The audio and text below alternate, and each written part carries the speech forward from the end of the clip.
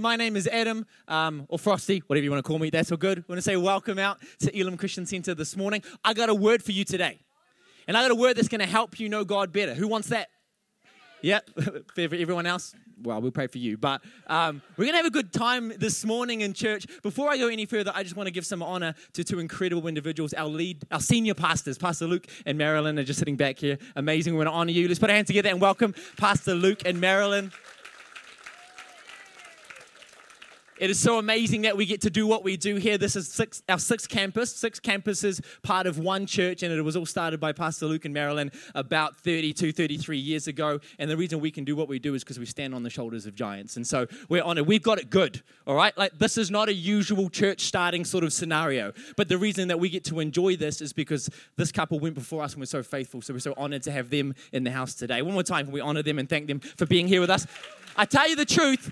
They pulled a sneak attack on me. I didn't know they were coming. And so they turned up and I was nervous, right? I thought, I wish Darcy was preaching today, but I am.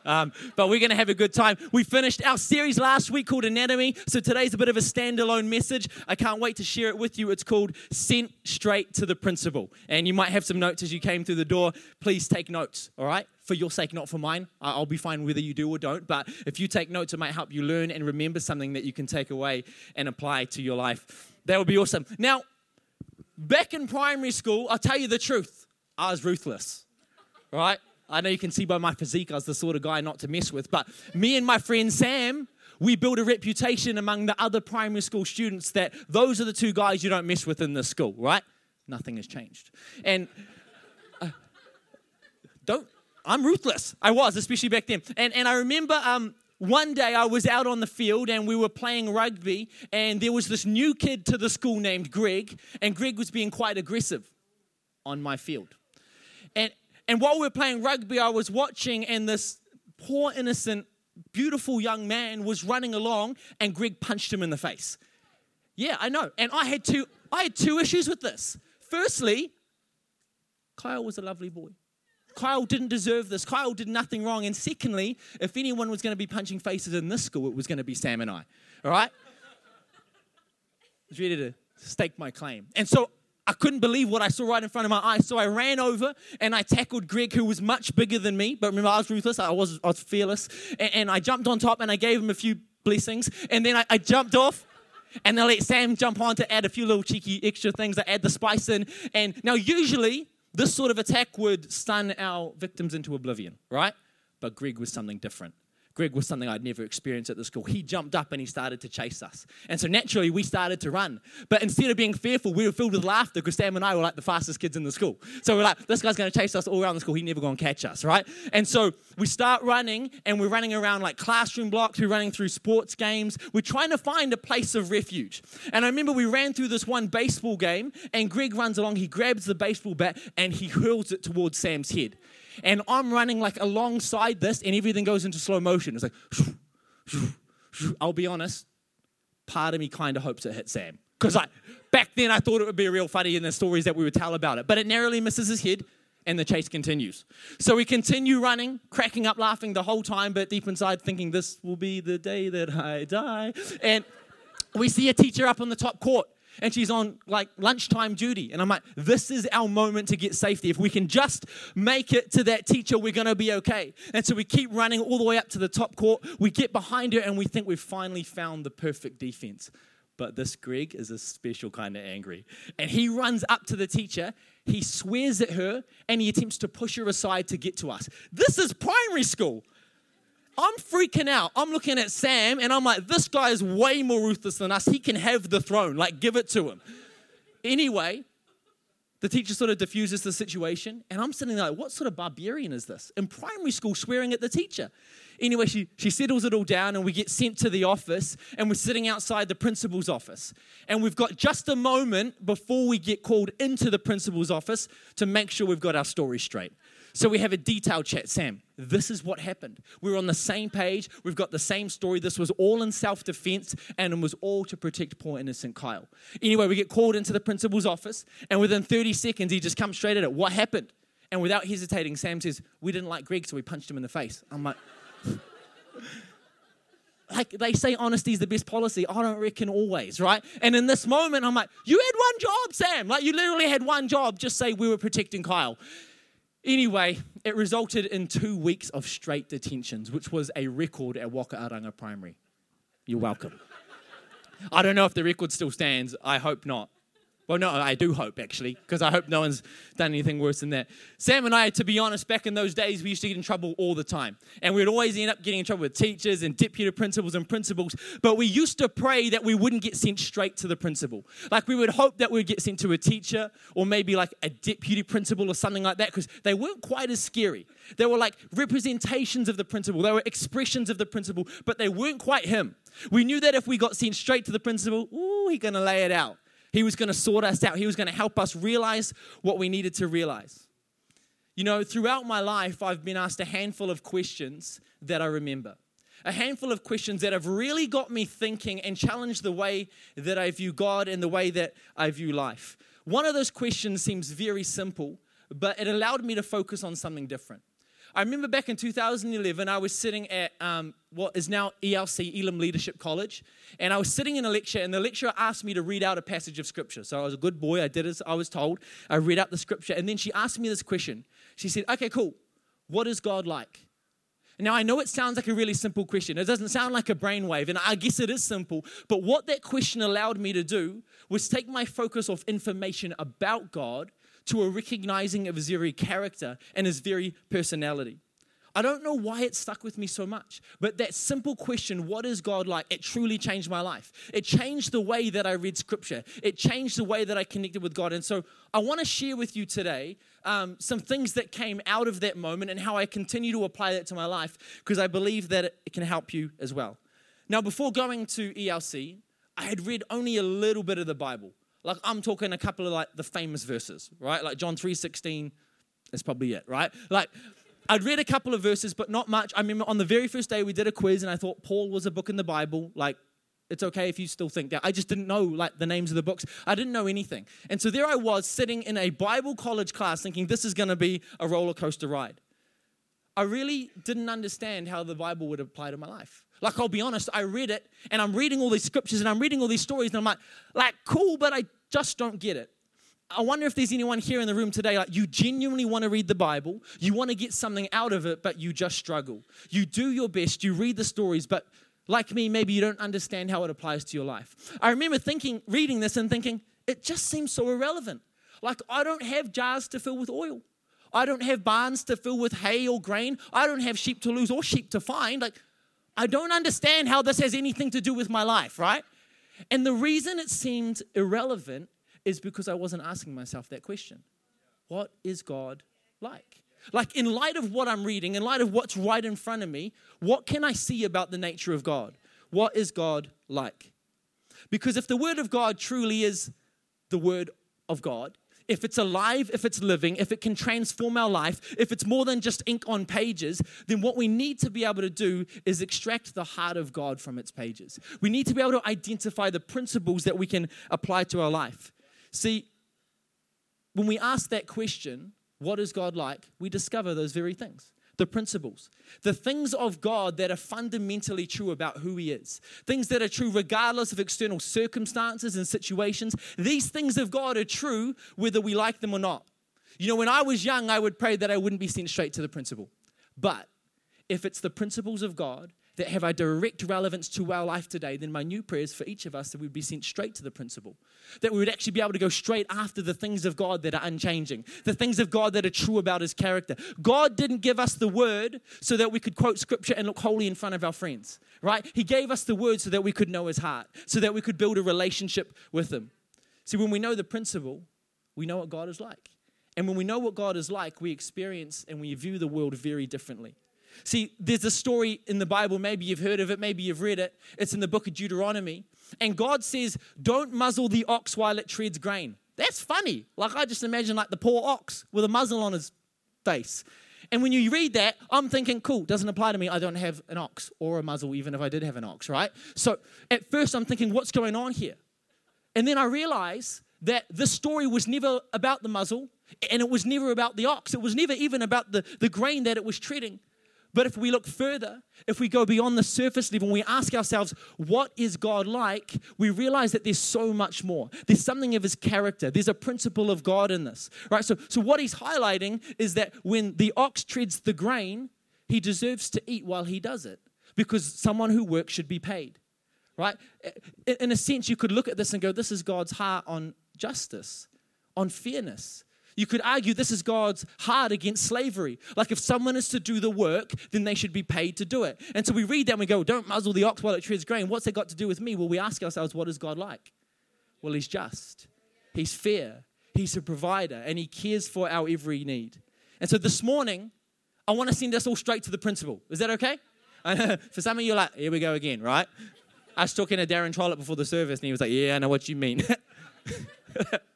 Called you out, sorry, bro. I'm sending you straight to the principle. There's another story in the Bible that says, where it talks about this adulterous woman. She's been caught in adultery, and the religious leaders of the day, they bring her to Jesus, and they say, Jesus, the law says we should stone her like to death, but what do you say, right? They're trying to catch her out. And so Jesus is sitting there, and as we read the story, he says, well, the one that has never sinned can throw the first stone, and of course, there's not a single person there who hasn't sinned, and so they leave one by one, and then he says to the woman, has no one stayed to condemn you? She says, no, not anyone. He says, well, then neither do I. Go and sin no more. You know, the truth is the story is not about adultery. It's not about knowing what the law said, but actually it's about the way that God approaches the shortcomings of his people, right? Like, if we look past the specific application and we look at the heart of God and we ask ourselves, what is God like? We realize that he's gracious and that he wants to highlight in this moment that we've all fallen short of the glory of God. That no one's perfect and therefore no one has the right to judge. That we each have this log in our own eye. So rather than judging other people, we should first look inward. We should first have right accounts with God and address our own issues and support one another rather than pointing out the faults in other people. There's this other story about this guy named Zacchaeus, only mentioned once in the Bible in one passage. He's this short tax collector who runs ahead of the crowd, climbs a tree. Jesus sees him, they have a moment. His life is transformed forever. Now, when you read that story, do we discover that God values those who climb trees? Maybe God has a special place in his heart for those who are tax collectors? Or do we begin to understand and see the heart of God, that he not only dismisses the idea that past issues and labels disqualify us, he says, no, that's not the case, but that he would have a moment with anyone who would seek him. It doesn't matter about your old issues, where you've been, what you've done, the reputation that you hold. If anyone would seek him, desire to have a moment with him, we see that this is the nature of God. That God would connect with someone. He would look past that stuff. He would forgive it. And as a result, his life is changed forever. There's another story about 4,000 men and their families being fed. They've got no food and this miracle happens. But the truth is the story was never about hunger. It was never about bread. It wasn't about disciples or picnics. Right? It wasn't about the fact that a bunch of grown men took a little boy's lunch. Like, we just read that and we go, yeah, cool, but hang on, a bunch of grown men took a little boy's lunch, right? But it wasn't actually about that. It was about God's ability and willingness to provide for his people and to show once again that he actually cares for the needs of people. When they have needs, and God's heart is burdened for that, and he wants to fulfill their needs. He wants to help them. He wants to sustain them. When we read this and we ask ourselves what God is like, we find that he's a provider, that he's compassionate, and that he abundantly blesses. So we read these stories and we think, well, how do I apply that to my life? And maybe you've come in thinking, well, unless I find myself around 4,000 men and their families with nothing to eat, then I suppose I can't.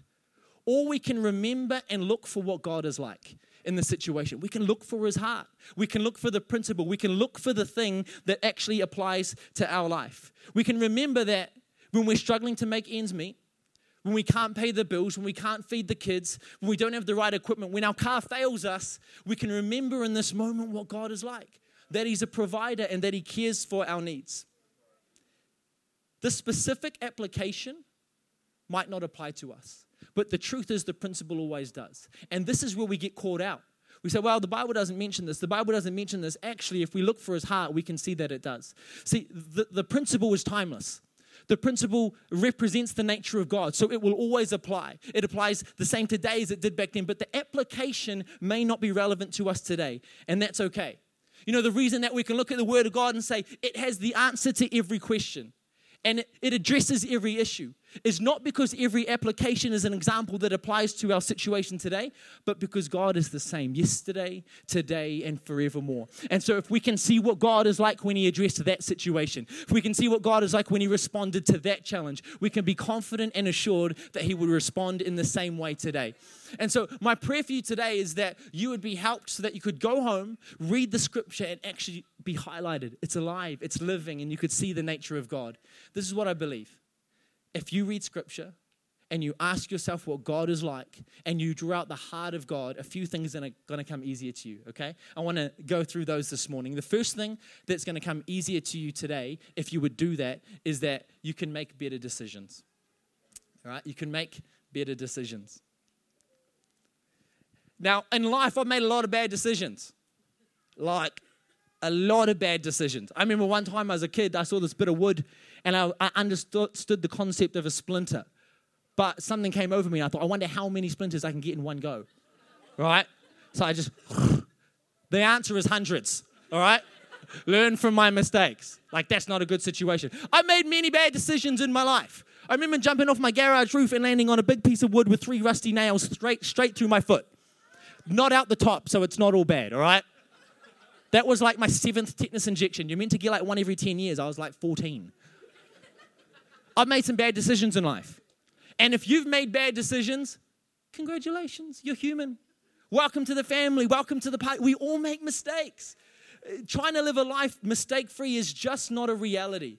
You're trying to negate the grace of God and you're trying to do it all in your own strength. The truth is mistakes will be part of our life. And unfortunately, mistakes will be part of the future life that we have ahead of us. But just because that's the case doesn't mean we need to submit ourselves to this chaotic, uninformed life where just everything goes crazy, right? Like, well, I just guess I'll make all the mistakes I can. No. We need God's grace to pick us up. We need God's grace to keep us going forward, to allow us to continue where we are, to give us a fresh start, but not a restart. But when you know what God is like, you simply have a master consulter in your decision-making process. When I read the Word of God and I begin to deposit His heart into my heart, when I begin to understand how He wants me to live my life and why He wants me to live that way, I'll tell you what happens. All of a sudden, I come across a crossroads moment and it's not so crossed anymore. I have God's wisdom, I have His guidance, I have His commands to guide me and help me make those decisions.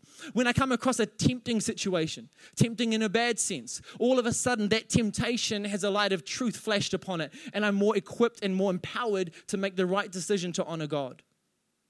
See, if a principle of God is a fundamental truth, it means it never changes and it will always be relevant to our lives.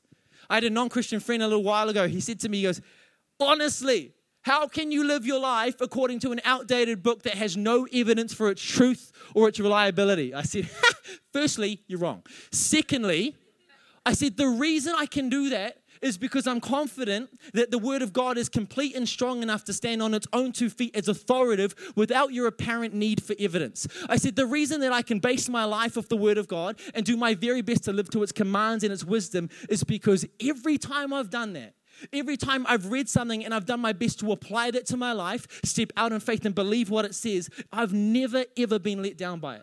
I said, I've put it to the test. I said, time and time again, there's what the world is telling me, there's what my own reasoning and logic tell me, but then I say, you know what position am I in? I might as well choose to trust the Word of God. And I apply it to my life. It doesn't always make sense to me, but God has always proven to be faithful. So I said, that's why I continue to do it. I remember one time I used to get in a whole lot of trouble for what I would say, right? Like, that's not a surprise to many people because I like to think. I like to think a lot. I like to think deep about things. So every time I would speak, I would put a lot into it, right? That's like a nice way of saying I have real strong opinions, okay? Get used to it. And I would get me in a lot of trouble. People are like, you just don't stop, like, talking all the time, talking rubbish. And I'm like, yeah, half that's true. But I remember reading the Word of God. And I remember going, okay, God, like this is early in my faith. And I was clearly having this challenge I could identify. And I remember going, God, I remember in your Word, it says that even a fool seems wise when he says nothing. Like, if you just shut your mouth, no one knows that you're dumb, right? Like, if you say nothing, then no one has a reason to go, you're saying dumb stuff, right? So I was like, okay, I'll take that on board. I also remember reading that there is the power of life and death in the tongue. This is not proverbial. Like literally life and death rest in the power of the tongue. And I remember reading these things and I said, okay, God, I'm going to put you to the test. I'm going to completely live my life to this. I'm going to completely surrender my life to what you're saying so that if it doesn't work, it's all your fault. Like, because if I half do it and then it doesn't work, then he's kind of saying, yeah, but if you had done it my way, then maybe it would have worked out. So I said, I'm going to do my very best to live my life completely according to your commands and to see if what you're saying is true. Can I tell you, it was absolutely true. The way that I would engage with people was transformed. The conversations that we had were different. I went through a season of listening more and speaking less. And it honestly, don't laugh, it transformed the way that I would build mutual respect with people, the way that people could feel heard in a conversation. It wasn't always just about what I was saying, and as a result of them feeling heard, they were more inclined to listen to what I would say. It honestly changed my world. It changed the way I interacted with people. It turned out that these things were true. This is the truth. The Bible doesn't say, don't go clubbing, right? Like, let's be honest, the Bible doesn't say don't go clubbing. The Bible doesn't say not to do drugs. Like, I know that's a brainwave. Like, what do you mean? The Bible doesn't say don't do drugs. The Bible doesn't say don't watch that TV show, don't watch those YouTube clips. The Bible doesn't say you should mentor a young person to help them in a relationship with God. The Bible doesn't specifically mention these things, yet we know exactly what God's heart is on them. As we read the stories and we extract his heart off the pages, we realize that when we can connect with God's heart, we know how to respond to these situations. We know exactly what God is thinking and feeling and what his heart is when we observe his principles. This is the truth. Why are we looking for loopholes instead of looking for the heart of God? Why are we say, yeah, but the Bible doesn't say we can't do that, right? Like I hear young people say this all the time. I'm like, yeah, but like, what do you think God would think about that? What do you think God's best is for your life? What is his heart on this issue? The Bible doesn't say don't go clubbing. Why? Because back in the biblical times, there was no club, right? They might have had somewhat of an equivalent, but that specific application, that specific outworking of a principle didn't apply, but the principle remains. The Bible might not mention that, but we know what God's heart is on us surrounding ourselves with the right people, about positioning ourselves with the right company.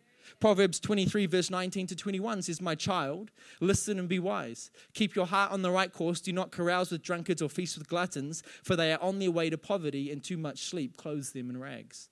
The Bible might not mention drugs in a direct manner, but yet at the same time we know what God's heart is on us caring for our bodies, the only body that he's given us. He declares us to be temples of the Holy Spirit. And so although it might not mention it, we can certainly draw out the principles of God. We can draw out his heart, and we can understand that in 1 Peter 4 verse 7 it says, the end of all things is at hand, therefore be self-controlled and sober-minded, get this, for the sake of your prayers.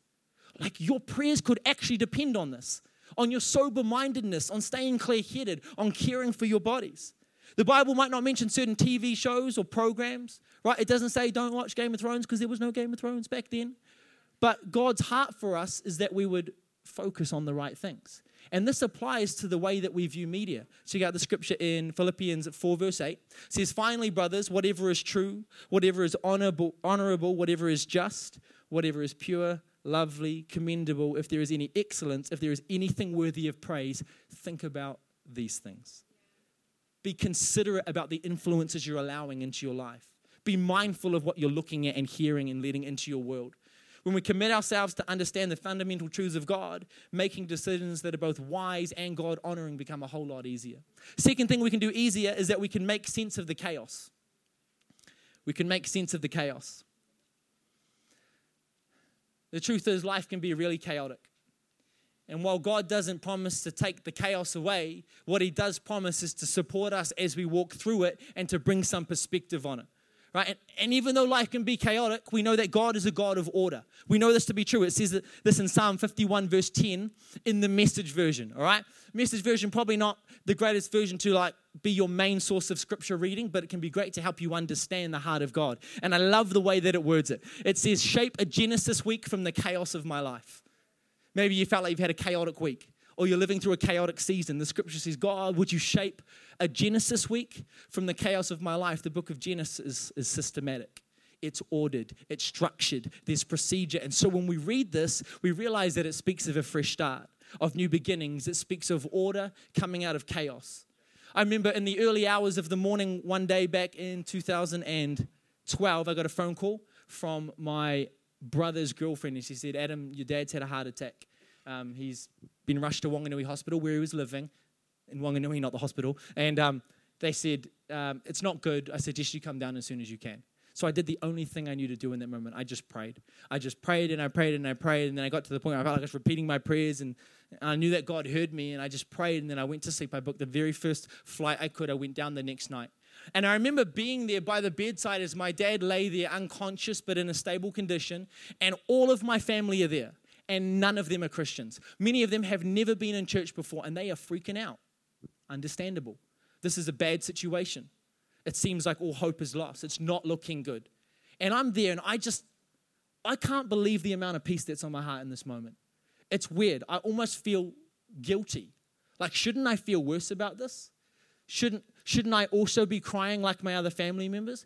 But I remember that God's word said that He gives a peace that goes beyond our understanding. It was a peace that didn't make sense. And as I sat there, and I tried to console my family, and I tried to assure them that it was going to be okay. I wasn't sure if it was going to be. Turned out that my dad did die a few days later after that. But I just remember being in that moment and remembering that God was a comforter. I know that one of the names for the Holy Spirit is a comforter. And I remember in my head just again and again just quoting the book of Job that says, He gives and takes away. He gives and takes away. And I remember that one of the greatest challenges for me in that moment was to declare that despite my situation being a really bad one, God was still good.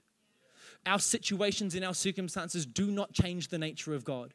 We're not that strong and He's not that weak. He is who He is, and He's the same yesterday, today, and forevermore. And can I tell you the truth? Knowing that God was a comforter helped me to feel comforted in that situation. Knowing that He was close beside me allowed me to have peace. If I didn't know who God was, if I only knew information about God, but I didn't actually know Him for myself, then maybe my experience would have been very different.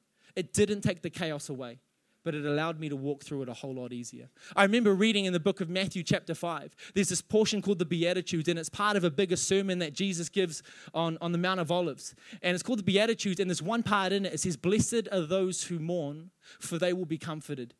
It's amazing as everything I had read in Scripture was coming back to me in this moment. Because it isn't just words, it isn't just wisdom, but it's the heart of God. And He was reminding me in that moment.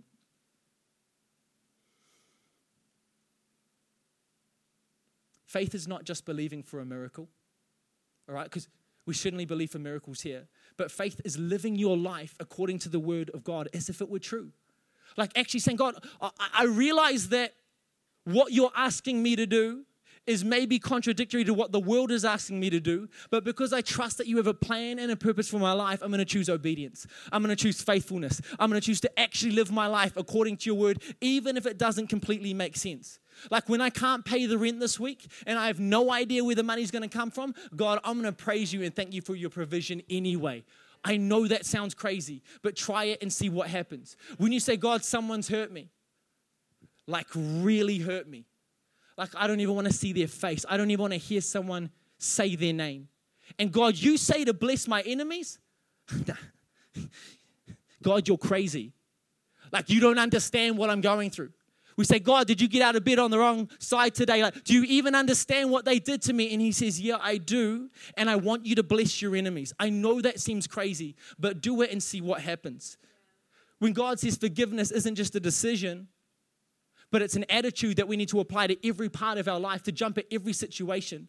When we need to forgive people before they say sorry, or even if they don't, this is when the word of God is so relevant to our lives. When we need to step out, this is what faith looks like. Faith isn't just to believe for a miracle that all of a sudden someone's completely miraculously healed, although that does happen, but faith is choosing to live your life according to the word of God.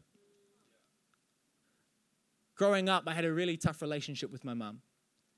It was abusive. It got to the point where I moved out as a 16-year-old. And it was just really troublesome. We never really got along. I'm going to make a long story short. It got to the point where there was very little contact between us. I remember one day, I wasn't even a Christian yet, which is amazing as I reflect on it. I realized God's hand was still on me then. I came to the point where I had to forgive her. And I knew that the forgiveness, because I read this in the Word, I knew this was God's heart, that I would forgive someone more so firstly for me, that I would be released from the hurt that would carry, and secondly, for the other person.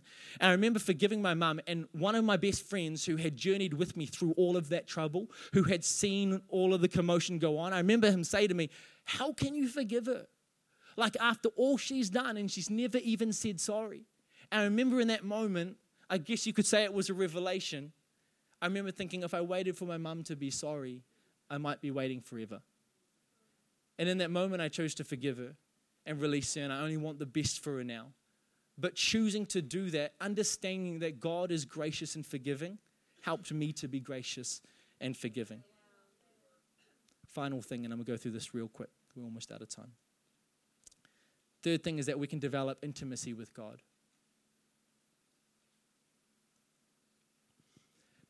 It's a no-brainer that the more time we spend with someone, the better intimacy we can build.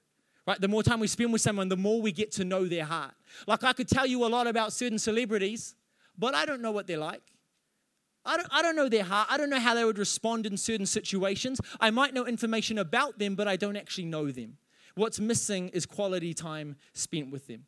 And Jesus addressed this with the Pharisees, these guys that knew a lot of information about God. And he said, the problem is you know so much about God, but you don't even know him enough to recognize him when he stands right in front of you. And he says, I will tell them plainly, I never knew you. And this is after them boasting about all the things that they had done for him. There is no substitute to quality time in achieving intimacy with God. There just isn't.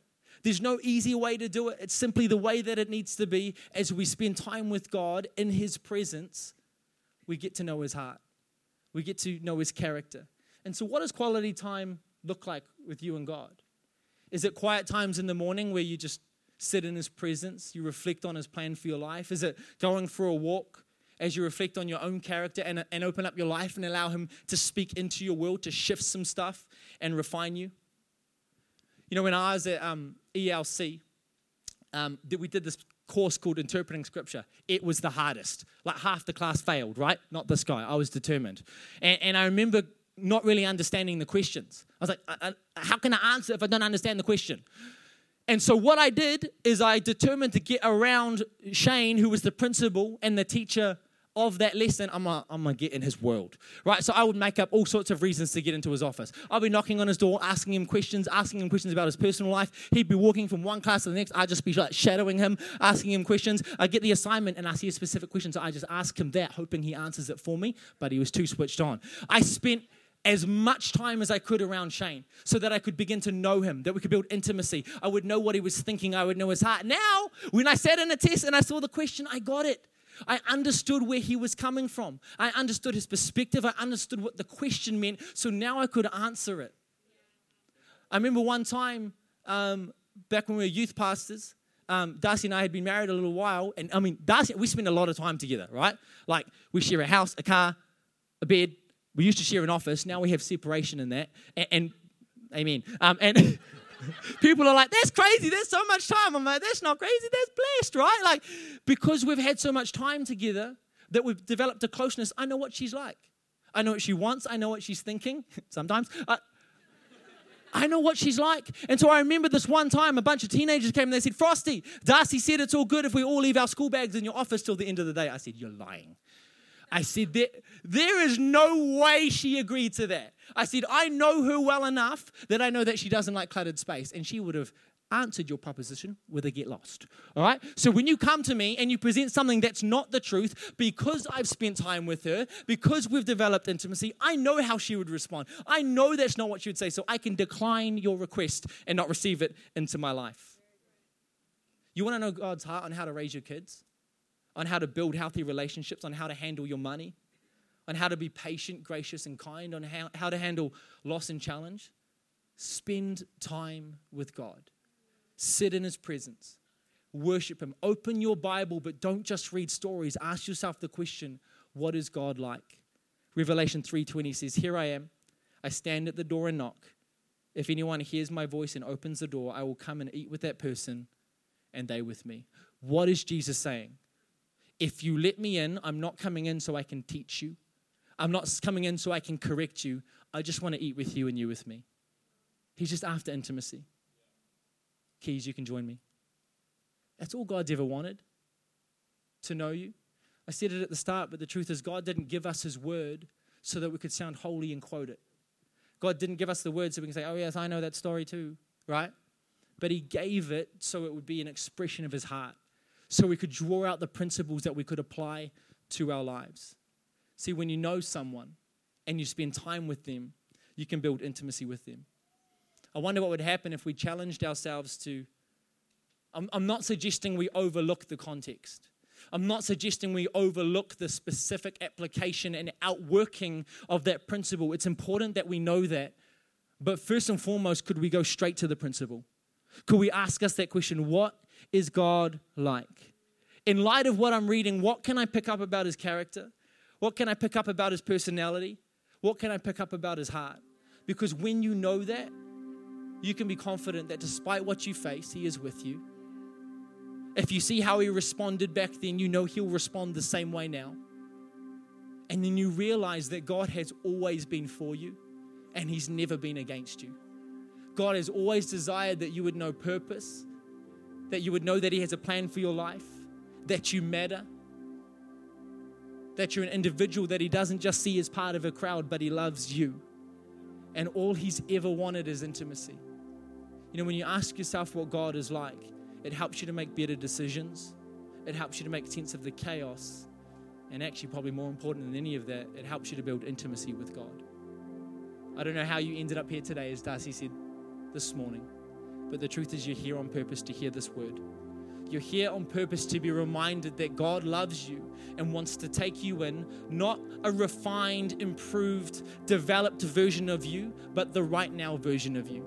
With all the messiness, all the muck, he's not afraid of it all. He wants to welcome you in. I just want to invite everyone to close their eyes. We're going to pray. Father God, I thank you that as we open up your word and we ask ourselves that question, what is God like? You speak to us and you reveal yourself to us. You've revealed yourself in the person of Jesus, and when we look to him, we see the Father. I pray, God, that as people leave this place today, that have a fresh revelation and understanding that you do want to speak to them, that you're not playing hide and seek, and that you want to help them to make great God-honoring decisions. You want to help them to walk through the chaos when it may come, but ultimately you just want to know them personally. I pray that you'd help them with that in Jesus' name. With every eye still closed and every head still bowed, I want to pray one final prayer. And it's for a group of people in this room that, if you're to be honest, maybe you would say, at the moment, I'm kind of feeling like those Pharisees, like those religious leaders. Maybe I know some stuff about God, but I don't actually know God. I don't actually know his heart. Maybe this is your first time in church, you've only been a few times, and you've never made a decision to start a relationship with Jesus. Well, he invites you to do that today. Whether this is the first time you're making this decision or you're coming back to God, I want you to understand that God is standing there with his arms open wide, and he is so excited at the thought of welcoming you home. The Bible says that he died for our sins so that we wouldn't have to take the punishment, but he took it on himself. That if we would believe in him and confess him as Lord, that we would be saved, made brand new, a fresh start, released from any bondage that we may have in our life. Gone is the shame, gone is the guilt, and brand new life comes. I'm going to pray a prayer in just a moment. And if that's you today, you know that you're just one prayer away from being right with God. I want to invite you to make this your own prayer. I'll pray it out loud. You pray it in your heart, but you mean this with everything that you've got. Say, dear God, I acknowledge that I've sinned. I've chosen my own way above your way, but I come back to you now. God, I ask you to forgive me of my sin, and I believe in faith that you do. God, I thank you that you went to that cross. You died and you took upon the punishment for my sin onto yourself, that I may be seen as innocent and free. In this moment, I choose to turn to you and I ask you to help me. I want to start a brand new relationship with you today. In Jesus' name. With every eye still closed, if you prayed that prayer, if you meant it, I want you to do something nice and brave. I don't mean to embarrass you. I won't do anything like that. I won't call you out. We won't come visit your house. But I want you to do something nice and brave, and this is between you and God. In a moment, I'm going to ask you to raise your hand. It's like a physical representation of a decision that you've made, and this is a big step for you. I'm going to count down from 3. If that was you, you prayed it, you meant it, I want you to be nice and brave and lift your hand nice and high. 3, 2, 1, go right now. Awesome, amazing. Praise God, praise God. Is there anyone else at the back there? Awesome, amazing. Anyone else? Yes, back here as well. Just a few final moments. You prayed that prayer, you meant it. He welcomes you exactly as you are today. Amen.